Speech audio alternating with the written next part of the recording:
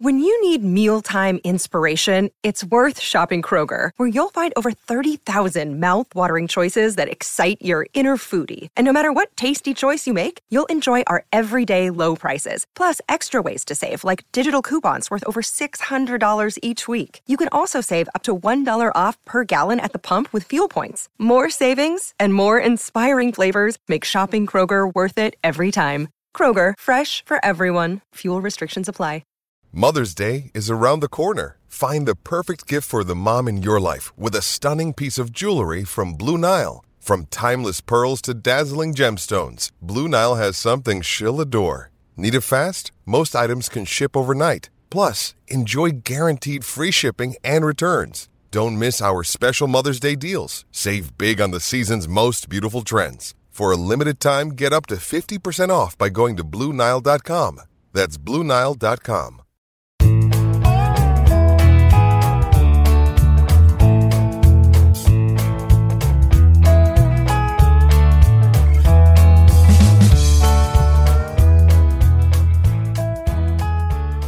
It's Friday, April 22nd, and you're tuned into the Cleveland Baseball Talk podcast. I'm Joe Noga, joined by Paul Hoynes. Hoynesy, we're recording this on Thursday after the Guardians swept the White Sox in their first meeting of the 2022 season here at Progressive Field, where workers are cleaning up after the mess that the White Sox left all over the infield throughout the last 2 days, because that was the only word I can think of to describe the way that Chicago played defense was an atrocity. That was just there was nothing more to it. Yeah, Joe, I've never seen a Chicago team play that bad, especially poor. I felt bad for Tim Anderson. I mean, that guy couldn't get out of his own way, and then Naylor almost ran him over. Man, after all the times that Tim Anderson has personally victimized every Cleveland baseball fan over the last how many years, I'm not going to lose a minute of sleep for that guy tonight when I go home. You're right. He looked real bad out there, but this is a guy who's done so much damage at the plate. I think he might have taken some of that defense with him to the box, because he might have only had one or two hits in the whole series between the doubleheader yesterday and Thursday's afternoon game. This is a guy you're used to seeing him drive the ball against the Guardians, and that just didn't happen. Yeah, he definitely he took his defense to his offense, and geez, oh man, he had a tough game. And then even Abreu was usually pretty good, that he let Naylor's ball go through the wickets. It just they just did not look ready to play. I mean, Tony La Russa blamed himself, for not having the White Sox ready to play, especially after those two, Monday and Tuesday's games were delayed by weather, and they just never recovered. They were a step behind the whole series. Right. This is the White Sox team that was everybody's pick to just run away with the division. Is this a point in the season right now? The Guardians play them again coming up after later on in May. They have a trip out to Chicago. Is this a point where, injuries have sort of crept up on this White Sox rotation? The lineup right now doesn't look as scary from top to bottom as it normally would. Is this when the Guardians pretty much have to jump on them and make hay right now, so that later on in the season, when people get healthy and they sort of find their stride, it's not as much of they can make up some ground here. Yeah, I think it'd be nice if they could make a move, but the White Sox aren't going away, Joe. You and I know that when they get Lance Lynn and Giolito back, they get Yoan Moncada back. That's going to be a team to reckon with, and probably still the favorite to win the division. You're never as bad as you look at your low point, and never as good as you look at your high point as a team. So, but they bottomed out here in Cleveland. I got to tell you. Right. Well, you mentioned high points on in Thursday's game. You talked about Josh Naylor, 2 big hits, because he came through with response runs basically every time Chicago was able to get a run across the plate. Naylor came up the next inning and drove in a run with a 2-out RBI single, and like you said, smoked a ball between Abreu's legs that went for a double. It scored a run. Really all around nice. It's only his 4th game back, and Josh Naylor has been putting the bat on the ball, and he's definitely not 100% right now, but whatever percentage of Josh Naylor we're getting is pretty good. Yeah, and he's so enthusiastic. I think that really spreads to the rest of the team. You can see him, when he gets on base with those big hits, encouraging the rest of the team. When he went from second to third on that play that Anderson dropped the ball on, he was so pumped up. I thought he was gonna go out and tackle Anderson or something. He looked like I don't know if he was saying the baseline belonged to him or what, but he was fired up, man. Well, the way that Tito explained it in the post game was that they caught a break because had the ball arrived. The ball had already arrived to Anderson when Naylor made contact, because if it had not, if Naylor made contact first, then he probably would have been out for interference in that situation, and it would have been the right call. More than that, I want to look at the big picture here with the at-bats that some of these Guardians hitters put up in today's game. You talk about an Oscar Mercado being down 0-2 in a count and coming up with a base hit to extend an inning.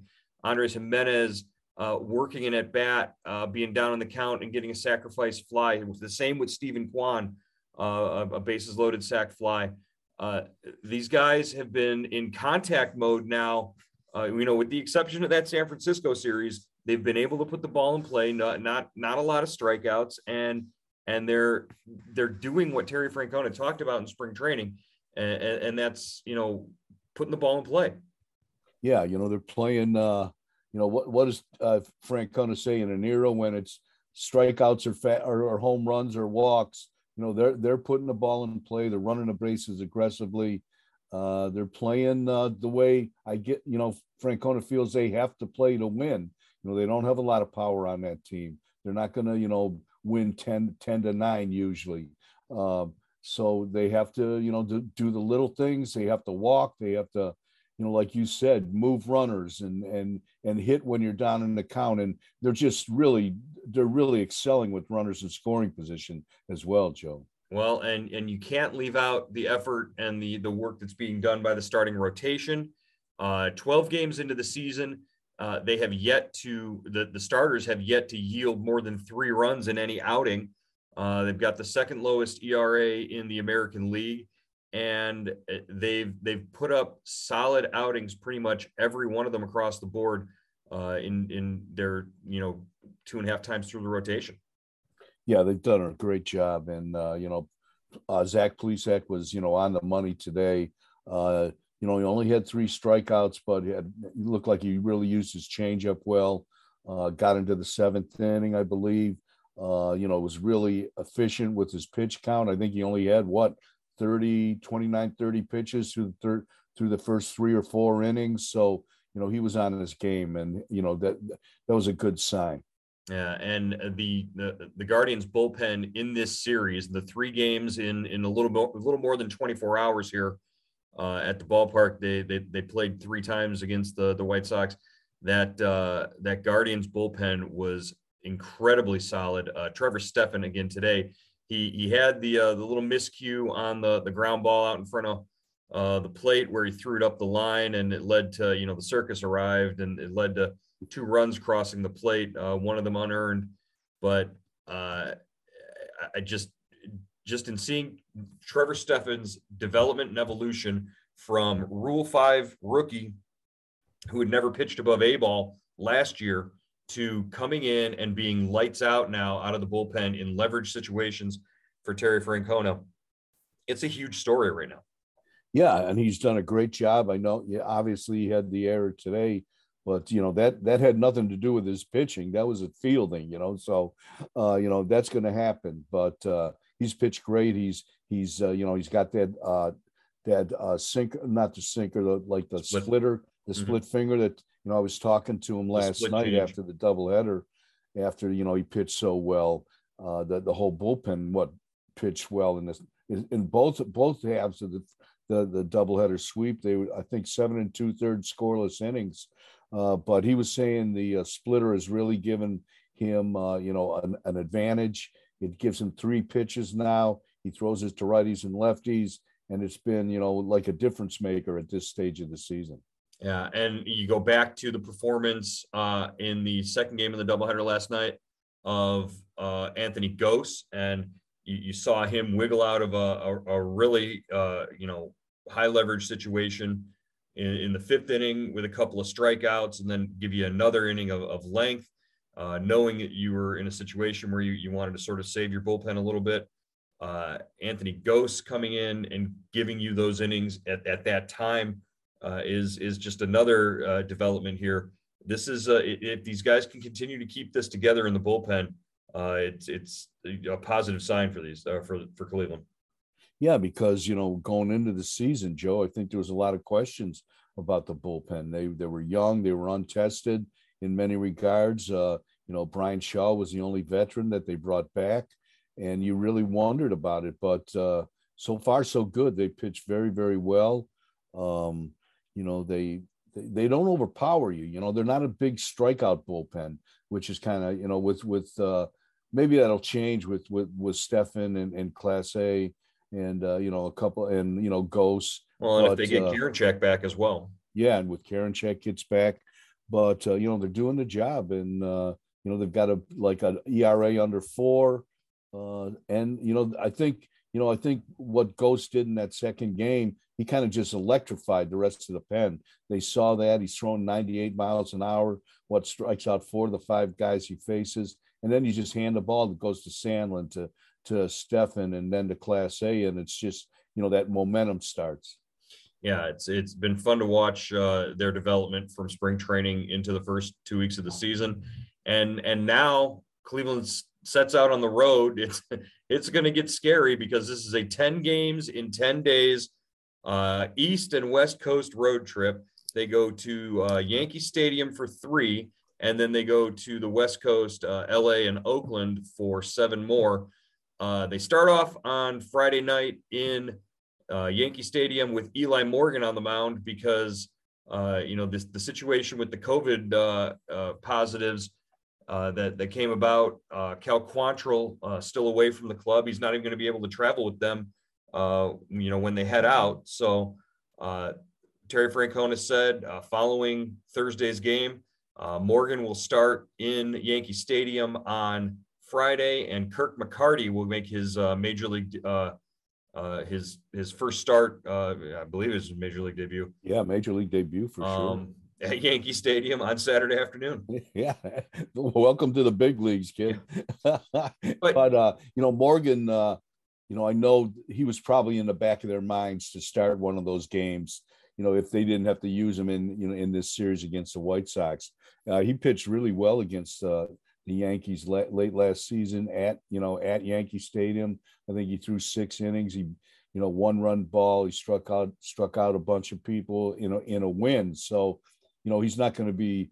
I don't think he's going to be overwhelmed by that experience. The fact, but he hasn't been stretched out either. So right, yeah, he's probably not going to be able to give you more than 3 or 4 innings if things go well, and that's the case. So you're lucky that you didn't have to use a Logan Allen at any point over the last couple of days here, and you've still got Sam Hentges out there who can give you a couple of innings too. Boy, I think nobody is happier right now that they expanded the rosters to 28 players than Terry Francona, because he does have options now to sort of piece together the next 2 games before you get to Aaron Civale. But that's going to put pressure on Civale because he's going to be, people are going to be tired by the time you get to him on Sunday. Yeah, and he's going to face Garrett Cole, who has, pretty good history against the Guardians and / Indians, especially in the postseason when he was with Houston and the Yankees. So he's a dominant pitcher. He's struggling a little bit. He's off to a slow start, but this is a guy that's Cy Young material, and Civale. He's kind of been in and out his first 2 starts. Joe, wouldn't you say? Yeah, he's been up and down, but I think if you're pointing to one guy who can sort of bear down and give you 5-6 innings if you need it, it's probably going to be Aaron Civale, especially against that Yankees lineup. Where they're as much an all or nothing team sometimes as anybody. All you need to beat Garrett Cole these days is for like the national anthem to run a few minutes long. Maybe you get somebody out, you get Mariah Carey to sing the national anthem and she extends a few notes. It lasts a little bit too long because Garrett Cole blamed one of his recent bad starts on the pregame timing being off by like 4 minutes. And he said, I think that was the home opener start for the Yankees where he was really upset about that. So Garrett Cole, fantastic pitcher, total head case. This is the guy who cried about the sticky stuff last year, and everything's an excuse. Everything's an excuse for the pitcher who's making the most money out of any pitcher in baseball. So I don't know. Yeah, we are all creatures of habit, Joe. I guess if those 4 minutes are a big thing when you're getting ready to pitch a game, I guess. Well, we've got about 4 minutes left here on Friday's podcast. I got to ask you, just over the first six home games here for the Guardians at Progressive Field this year, what have you seen that you liked? What did you see that you're concerned about so far? I definitely like Jose Ramirez. I think he's off to a great. That's an easy one. Boy, way to hit the softball there, Hoynesy.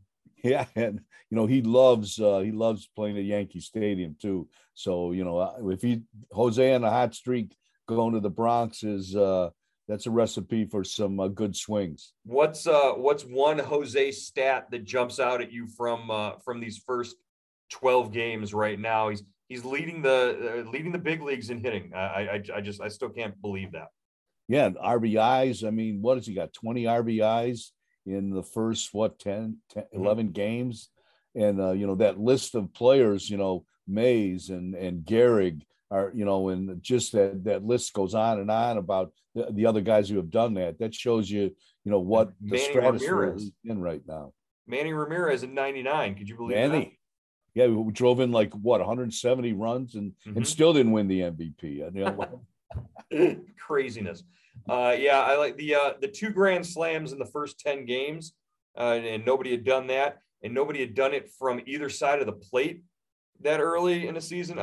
It's just one thing after another. And then today he goes out and he gets 2 infield singles. You're talking about a guy who's mashing the ball. All of a sudden he squibs one to the left side, and he's on with an infield hit there, and then late in the game he legs one out and beats out a throw, and just watching him, he was real happy about that. So what are you concerned about? What's a scary trend that you've seen? I think Franmil Reyes, I know he hit a home run today, but that's a concern of mine. I guess we're going to have to live with the catching. I think as long as the Austin Hedges and Lavastida do a good job behind the plate. Lavastida made that great tag in the second game of Wednesday's doubleheader. I guess we're gonna have to live with that. But it'd be nice to see a little production from them. But other than that, Joe, I mean, you can't be too unhappy with anything they've done so far. They're in first place. They've come back from that sweep of the Giants. I guess, the concern is the unpredictability of the offense.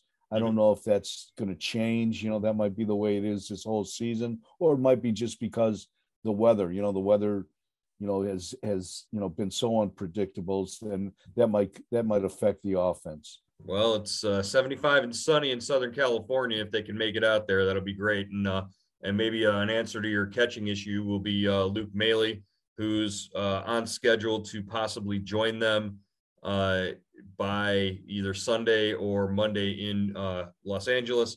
That could happen as well. So reinforcements are coming. Hopefully, Hedgie keeps playing the way he has defensively behind the plate. It was nice to see him, throw a guy out today on the bases. Yeah. But let's just be satisfied but not confident right now as they head out on this road trip. 10 games in 10 days can take the measure of any man. I think it should be fun to watch, but watch it and understand that it's going to be a brutal trip coming up. Yeah, the West Coast is always interesting. Yeah, well, we'll see. We'll see how it goes. Hoynesy, great to talk to you again. Going to wrap it up for this week. We will join you at some point on Monday for another podcast here as we sort of break up the road trip there. I'll head west, you head east, and we'll talk about the Guardians in between. All right, Joe.